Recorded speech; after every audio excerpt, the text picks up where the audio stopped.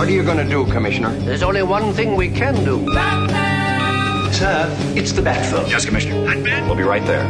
Biff, bam, pow.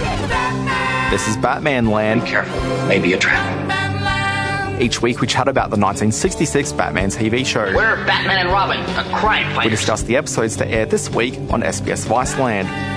My name is Dan Barrett, and I'm joined here this week by my never chilly co-host, Fiona Williams. Fiona, how are you doing? Very well, thanks. It's a very warm introduction. Yes.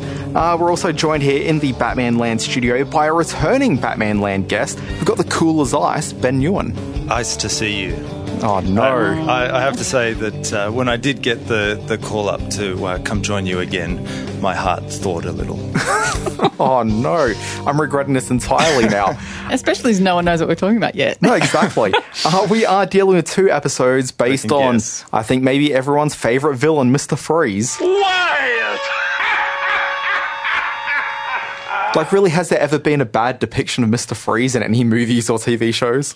Yes, there certainly have. And we've got one of them here this Brings week. us to today's episode. Very much so. We've got two episodes. It's Green Ice and Deep Freeze. They aired originally on the 9th and the 10th of November, 1966.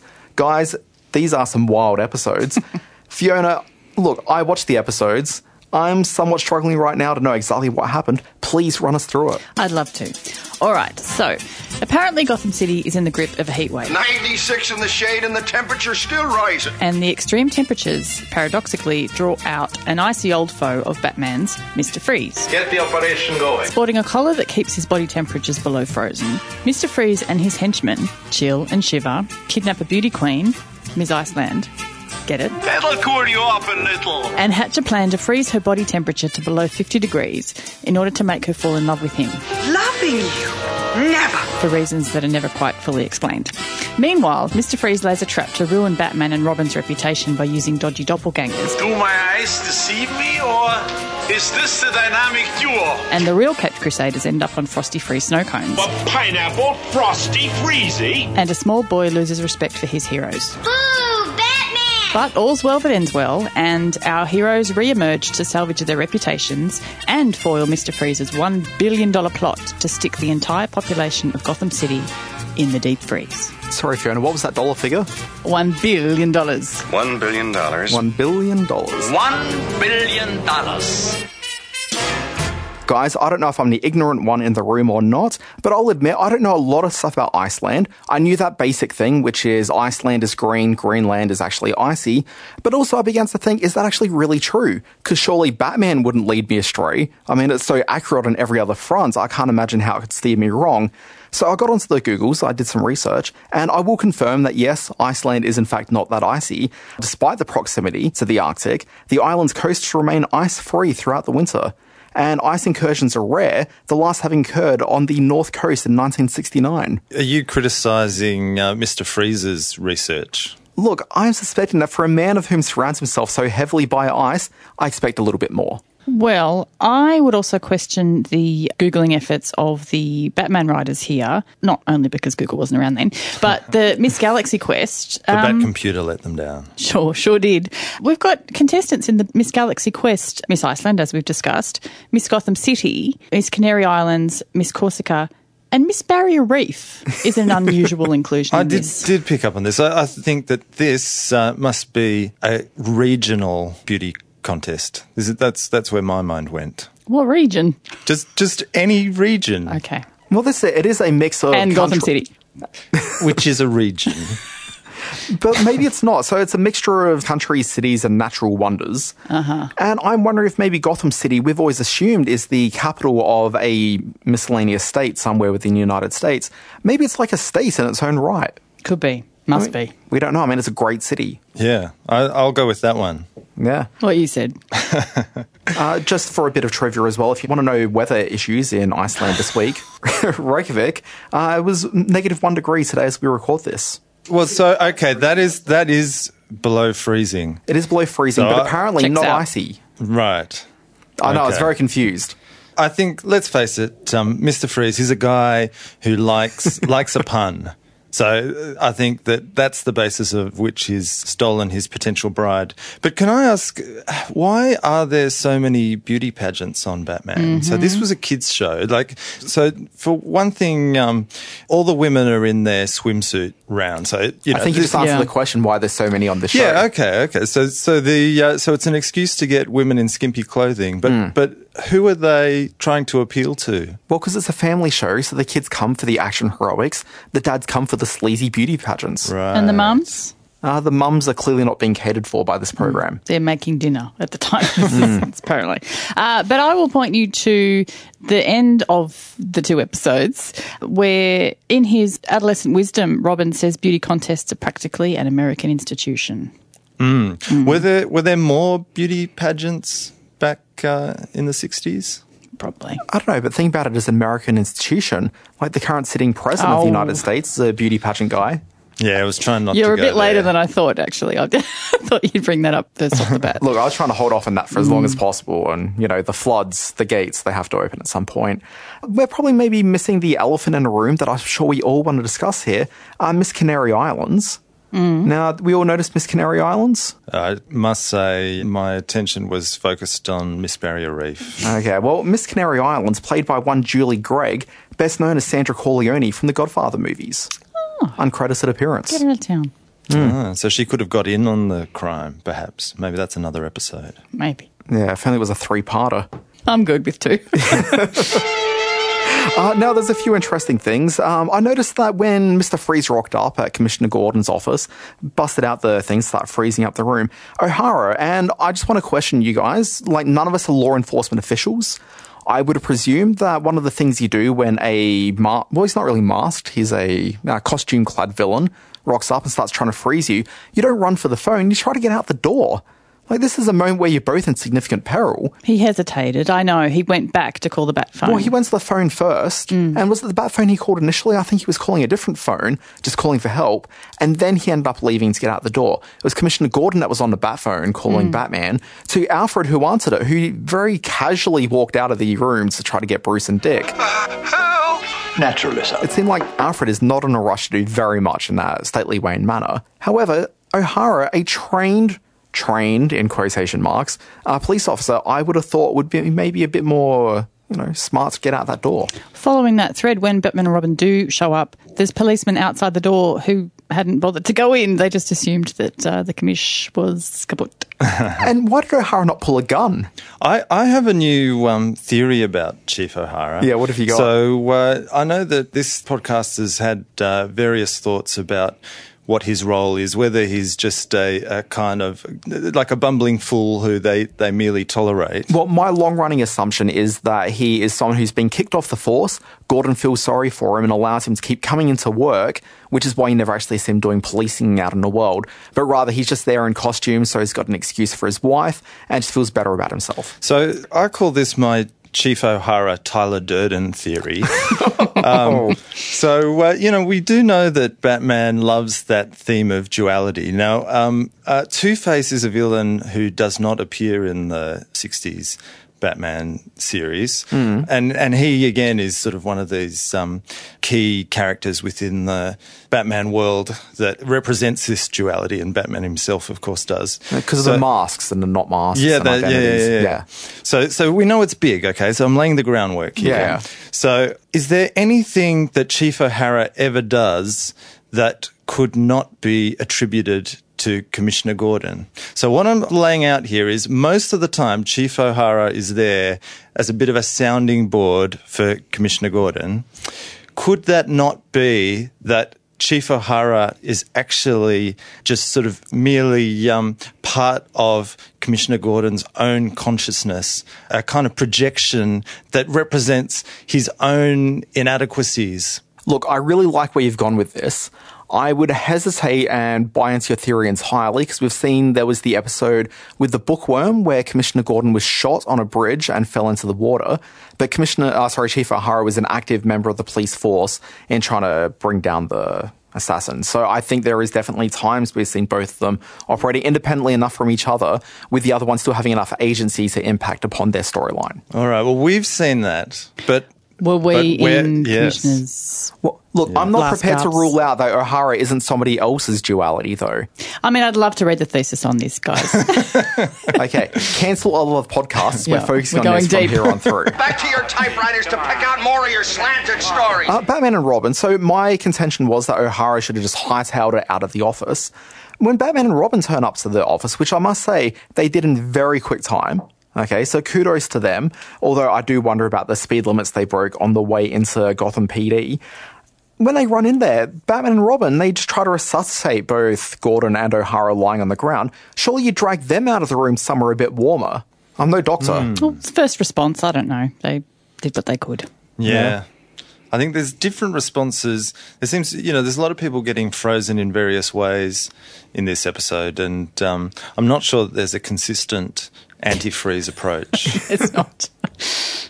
Broadly speaking, there is not a consistency. My favourite was the policeman who was shot with a freeze ray and then got this kind of green outline around him, and you never saw him again. Well, I think he may just be a frozen statue He's still- within the Wayne Manor garden. Correct. And this is the Mr. Freeze's second showing. But last time there were a lot more effects in that episode. If you remember, it was a bit like that was a hint to it with the little neon outline, the little neon silhouette. But yeah, they held back on the effects this time. I think there was a bit more kind of a glad wrappy ice practical effects. Yeah. Now, you did say this is the second time we've seen him. Second actor to play Mr. Freeze. Correct. First time through, it was George Sanders playing the role. He had, I believe, some sort of health issue which stopped him from being able to play the role any further. And the plan was... He had a cold. I see what you did there. Anyone? Ben? Very clever. Must be a very clever woman. Don't you think so, boys? Fiona's my boss. Don't you forget it. But we had George Sanders there. Otto Preminger took over for this role, and the intended outcome of this was supposed to be he'd play him in these episodes, keep on playing the character going forward. Not the case, because Otto Preminger rocks up on set, did not get along with anyone. And I think it's very telling when you watch these two episodes. There are so many shots which are just Otto Preminger and the henchman, and Batman and Robin are rarely in the same shot as him. None of the other cast really appear in any scenes with Mr. Freeze, except for the henchman, which are just stuntmen that are generally hired. Guns for hire. Yeah. Otto Preminger did have a reputation in Hollywood. His nickname was Otto the Terrible. Yeah. And as a director, he was renowned for wild temper tantrums and a tendency to eviscerate his actors with ego-wilting criticisms. Yeah, Adam West particularly was not a fan, but apparently Alan Napier, who plays Alfred, he knew about Otto Preminger having worked in one of his films prior, and when he knew Otto Preminger was coming along, he just stayed silent about the whole thing until he turned up on set. Well, yeah, they have no scenes together, do they? I don't think so. No, they do not. Are there movies of Otto Preminger that you would recommend? Sure. Well, The Man with the Golden Arm with Frank Sinatra, that was one where he plays a heroin addict and sort of goes cold turkey. And Cold turkey? Oh. Nice try. Yeah, cold, yeah. So he was directing these movies at the same time period through the 60s. Well, 40s, 50s was, or certainly 50s, because he was renowned for brushing up against the censors and like agitating the censors really, and wanting to work with writers who'd been blacklisted. So, which, I mean, good on him for that. Of course, yeah. And The Moon is Blue and also The Man with the Golden Arm, like I mentioned, they're sort of credited with hastening the end of the Code era in Hollywood because he was quite the agitator. An ice-cold badass. Indeed. And a bit of to work with, quite by all accounts. So one instance, he made a film called Exodus, the biblical film, and he had children on set who were playing Israeli children, and he needed them to cry on cue, but they wouldn't, and he was, trying to get them to cry. But then he noticed their parents were still on set, their mums, so he went and had a chat to someone and had the mothers moved away, and told the kids that your mums are gone, they're never coming back. And they started crying, so... it worked, but probably not the nicest thing he could have done. And you will learn how to love me as much as most people will learn how to hate Batman. Yeah. Jeez. Now, there's not a lot I want to focus on these episodes because, quite frankly, I think we've seen these episodes, but there are a few things that I kind of liked. One of them being the outdoor setting at Stately Wayne Manor, where you go out into the gardens. Presumably that's the double doors that backs onto the parlour that they're regularly in. We haven't seen out there before. I wondered about that too. Yeah. It's a nice little garden. Nice patio. Yeah. I don't know little about pool. turning the swimming pool green, though. That looks a bit gross. Well, it was rather a shallow swimming pool, I have to say. it really I don't know. was. You wouldn't really be doing laps in that one. Ankle deep. Yeah. Because of all the green around, supposedly, it was an Irish theme, which had Chief O'Hara very excited. Who would have thought it? A wee bit of the Emerald Isle right outside of Gotham City. It gave a great opportunity for a bit more Irish racism coming from Chief O'Hara with that terrible accent. Yeah, if he was actually there. That's a good point. Yeah, Aunt Harriet, I like that she's so open to ideas, you know. There's a caterer on the blower, make it green and Irish, and she's like, I love it, let's make it happen. Yeah, because I heard her say she'd planned to have it all, quote, Japanesey. Did I hear that right? No, you heard that. You've outdone yourself as usual. You really like it? I originally planned to have it all Japanesey. Japanesey. Japanesey. Now, we did have an appearance by two of the goons of Mr. Freeze. I don't think they were actually given names, but they were dressed at some stage as Batman and Robin. They were, if you were listening to my introduction, Dan, they so were those called are these- Chill and Shiver. Those are the aforementioned Correct. Chief. Okay, I apologise. Now, interesting, the two of them, and I looked at them and I'm like, I get exactly what's taking place here. These are two of the stuntmen that regularly played Batman and Robin throughout the course of the series. You've got Victor Paul, who's the stunt coordinator for the show, and regularly was Robin's stand-in. And then you've also got someone who was occasionally Adam West's stunt stand-in, and that was a guy by the name of, fantastic name, strap yourself in, Hubie Kearns. Nice one. Yeah. This was a big question for me, actually, about the stunts, about whether Adam West and Burt Ward did their own stunts. Because, I mean, the fight scenes aren't particularly challenging. And there are a lot of facial close-ups. I was genuinely interested about how much they did their own stunts or not. Okay. Like all that walking up the wall. Yeah, I mean, it's pretty dangerous. Death-defying. Need amazing quads for that. It's interesting that you mentioned this because in this episode you'll notice that Burt Ward doesn't do his trademark fist in his palm action that he does. So you know that thing where it's like, no, great Scott, Commissioner, and then he will like punch his fist? Mm-hmm. Okay.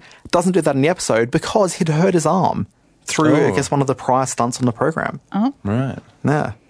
I did some reading up. Clearly. Now, at the end of the episode, just speaking of stunts, I was actually surprised to see how energetic a lot of the fight sequence was. There was a good moment where they picked up, it was a giant piece of wood and threw it at Batman, and he picked up the wood like mid-flight. It was the big ice pick, I think. Yeah. And like, it was a cool little moment because these fight scenes are usually just visual noise more than anything else. Yeah. But that was kind of cool. And it wasn't tricked up. It was a single shot. Yeah, no, nice. absolutely. That's what caught my attention. And that's what made me think that maybe because the stunt guys were actually taking a much larger part in the episode, I'm wondering if they felt they couldn't necessarily let the stunt work sort of look like it was a half-hearted effort. So they actually pushed things a little bit further than they usually would. So, trying to get that happening. Theory. I have to say I really loved these two episodes. Yeah. I thought that it wouldn't take much work to kind of Nolanify the storyline. I thought it was a great story. You had the whole of Gotham in jeopardy, which isn't always the case in each episode. You had Commissioner Gordon right in the heart of his workplace under threat. You had sort of action at the Wayne Manor itself. You had Batman and Robin, their whole sort of reputation in doubt. And then them, rather than immediately trying to clear their name, Batman being smart enough to kind of play into that, which is, not unentirely like the end of The Dark Knight, where Batman decides to take responsibility for the crimes committed by Harvey Dent in order to create that hope for the Gotham community. Yeah, because he's the bright knight that Gotham needs, as opposed to one it deserves. Correct. So I thought actually sort of without too much tweaking, these two episodes would quite easily kind of make a great movie plot. Okay, hypothetical. Let's take Otto Preminger out of it, but slide in Arnold Schwarzenegger instead. How do you feel about that? Sorry. One Mr. Freeze exchanged for the greatest Mr. Freeze. Yeah, I'm just sort of looking up my my Arnie quotes. You're not sending me to the cooler. This is why we have you back, Ben. Yeah. The Iceman cometh. Mm-hmm. What other standouts there? What killed the dinosaurs? The Ice Age. Oh, no. All right, everyone. Chill. Did Aaron Sorkin do a rewrite on this one? The dialogue just seems so sharp. Yeah, doesn't it? I think if you are going to remake it, you probably need to tweak the beauty pageant and the kidnap of Miss Iceland, though, a little bit more. And maybe give her something more to do, because it does seem that she and Mr. Freeze have the same scene that they keep cutting back to about 4 different times. Yeah, I thought that actually that's quite interesting as well, because that potential love story there. So he captures Miss Iceland, and he's trying to gradually reduce the temperature, not so much that she would die, but that because he thinks that will change her emotional state and that she'll fall in love with him. And it wasn't until the animated series of Batman in the 90s that reworked Mr. Freeze's origin and, created like quite a tragic origin story for him, where he becomes Mr. Freeze in a tragic accident where he's trying to save his wife who's dying, and he's trying to, find a cure to save her. And then through this accident, his wife ends up being killed, and then he turns into Mr. Freeze and is basically sets out on a path of revenge. But it was almost sort of like a little, if you put that backstory into this episode, you could kind of see, a twisted attempt to recapture that love of his life. Yeah. I mean, it makes sense from a storytelling point of view, where you necessarily want to show that he's a character with a certain amount of motivation, but his modus operandi is to be a frozen, cold person. So, cold on the outside, beating hard on the inside. It's the warmth. It's there's your poster quote. The spirit of love right there. But this was another one of my questions. If you were to recast Mr. Freeze now, so, let's say we're making the new Batman movie, sort of Matt Reeves directing, Ben Affleck as the Cape Crusader, and Mr. Freeze is one of our chief villains. Who do you cast? Okay, so because I saw The Post over the weekend, a name that I ordinarily wouldn't bring up, but there was something about him in this that I think might actually work. Bob Odenkirk. Oh. Where I've seen him as such a humorous figure in various TV shows and movies over the year. Obviously playing a little bit more serious in Better Call Saul right now, but I think he really brought his game to The Post. And there's something about his presence in that. He's slightly sort of bumbling in it, but I could easily see him becoming a little bit more rigid and taking that same sort of depth of character. Something like Mr. Freeze. I could kind of see it work. I do love a comic actor who's then given serious material to work with. I mean, the 1989 Batman, Michael Keaton, is a great example of that. And then I thought Michael Keaton did a great job as the villain in Spider-Man Homecoming as well. So I definitely... Yes, the Vulture. You're onto something. Because what I think you need for these films and TV shows is that you need a character of whom is a comedic actor to become a serious performer in this. Because when you have a serious dramatic actor becoming comedic, or at least trying to lighten their tone a little bit to take on the more fanciful nature of a comic book story, I think they tend to lose something. It becomes a bit too hammy. Whereas I think you need that comedian to bring the darkness to what they're already doing. I'll tell you where my head went. So I was thinking, if you were to stick with the Euro villain, which is sort of a bit of the role that Mr. Freeze plays, Mads Mikkelsen, like maybe a bit of an obvious choice, but I think he could certainly bring that sort of tragic backstory and to the cold-hearted villainy. Yeah, I'll go with Mads on that. So in the episode, but really sort of all Batman episodes, they're very reliant on the Bat computer. In this case, they pull out the Bat analyzer and put in all the crime data, and it pops out the potentially nonsensical more green ice as the clue of further activity. But this obviously was made at a time when home computers were still quite a long way off, but it was a time where computers were becoming more commonplace in the workplace, and there was a storyline in Mad Men about kind of the 1960s and a computer coming in and that cultural shift. But so here's my question is, do you think that the writers of the show are skeptical or actually quite excited by the idea of computers and how they're going to change? I think they're generally very pro-computers, so quite regularly we see Batman and Robin leaning to the computer to solve their complex issues. But I mean, it's also, Batman is supposed to be shown as a very keen mind, but at the same time, he's not afraid to really, allow the computer to take care of a lot of the crime fighting work. So I think they generally are sort of very receptive to the idea of computers being a part of the Gotham City crime fighting process. I think that they're always trying to make the point that computers are only going to get you so far, and then it's sort of Batman's cold, hard detective work. No, they're just more an aid, and then just to help him join the dots, but he will do it himself eventually. They're not going to know any better, though. I mean, this is pre-Siri, and I mean, Siri has all the answers we're looking for in life now. This segment brought to you by... Yeah. Now let's see what it computes for the future.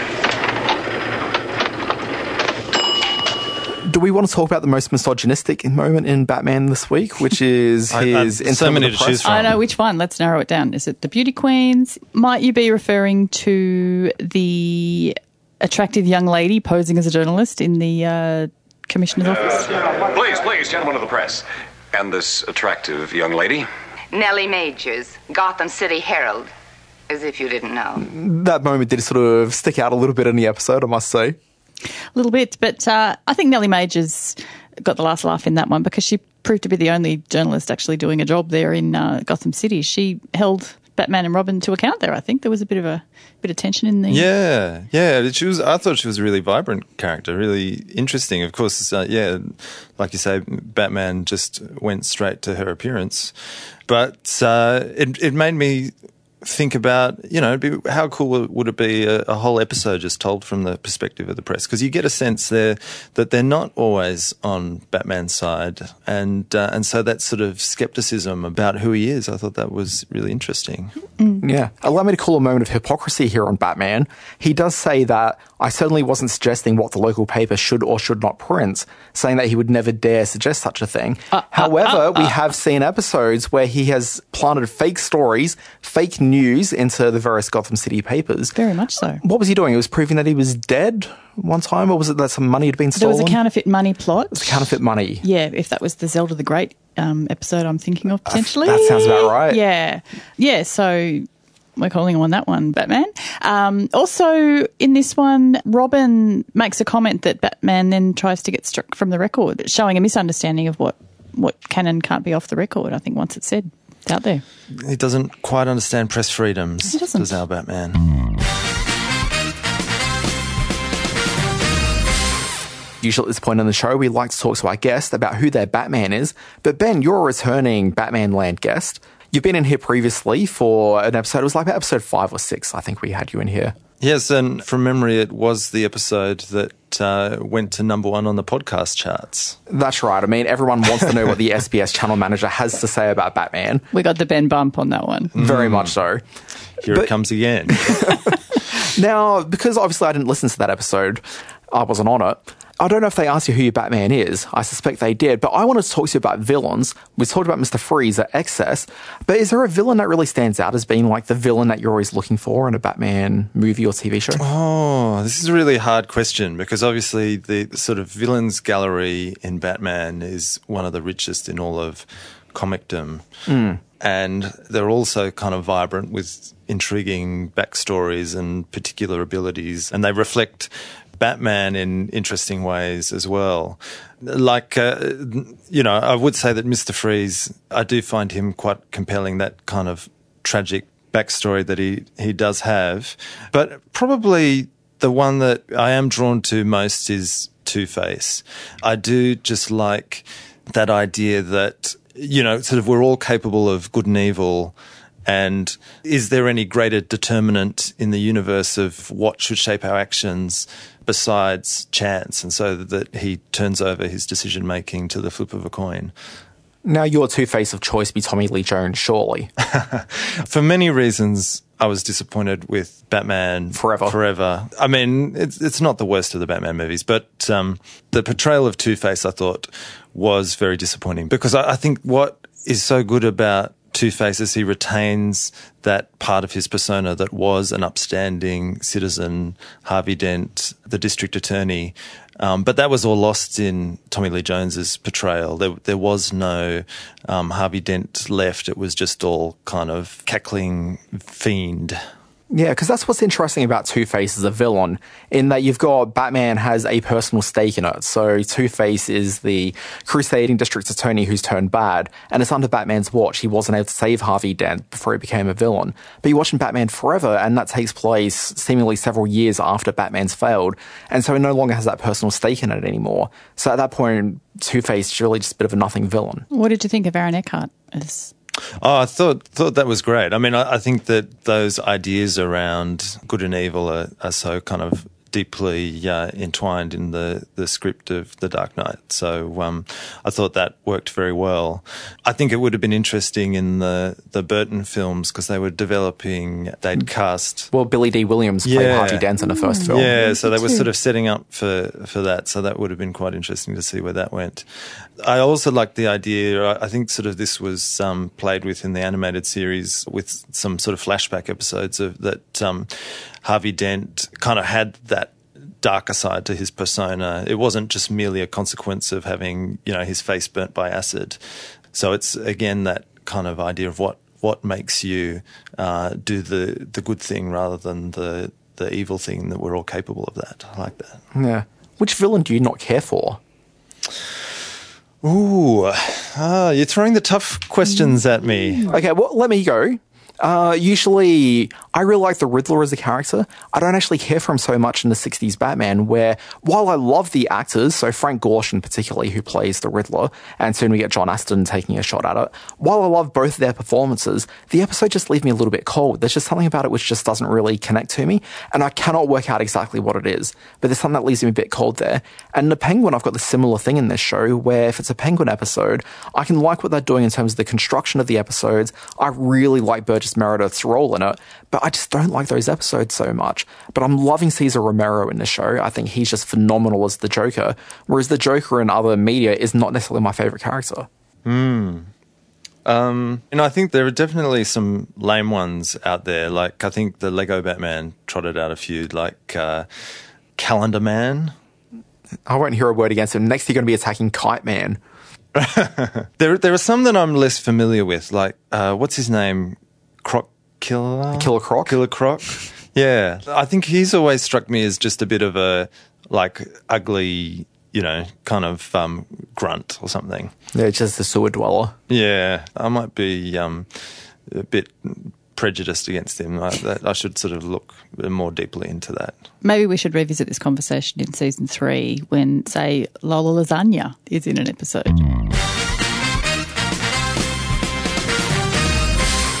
Each week we like to wrap up Batman Land with a lesson that was taken away from this week's Batman, because there are so many lessons and so little time, so we can distill it to one lesson each that we've taken away this week.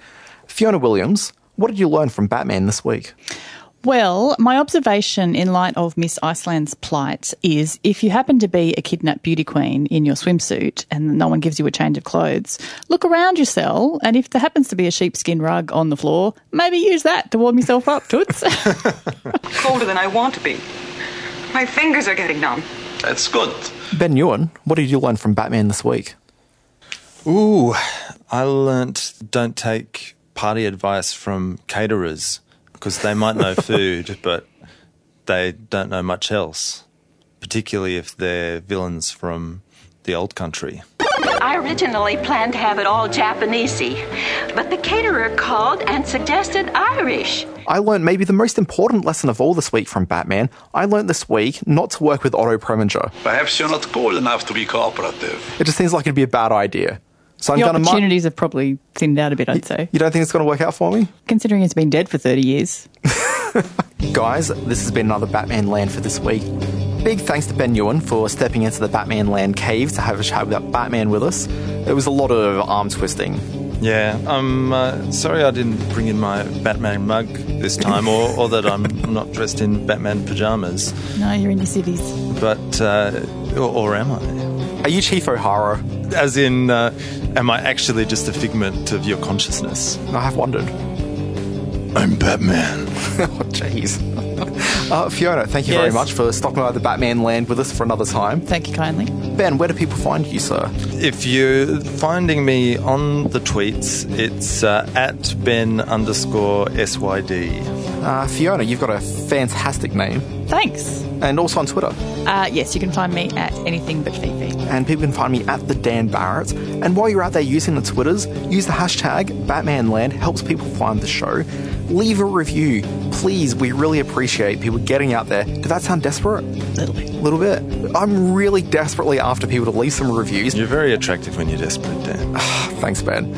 But there are quite a few reviews on there. I just want to see more of them. I'd like to get, the algorithm doing what it wants. I want to see Batmanland get back onto the charts in a pre-Ben Ewan state. Yeah, back to where it belongs. Yeah, indeed. Anyway, we'll see if this week can get you back up to number 1. I only like to be at number 1. Yeah, fair enough. We'll be back next week. We've got a Joker-centric episode. Same Batmanland time, same Batmanland channel.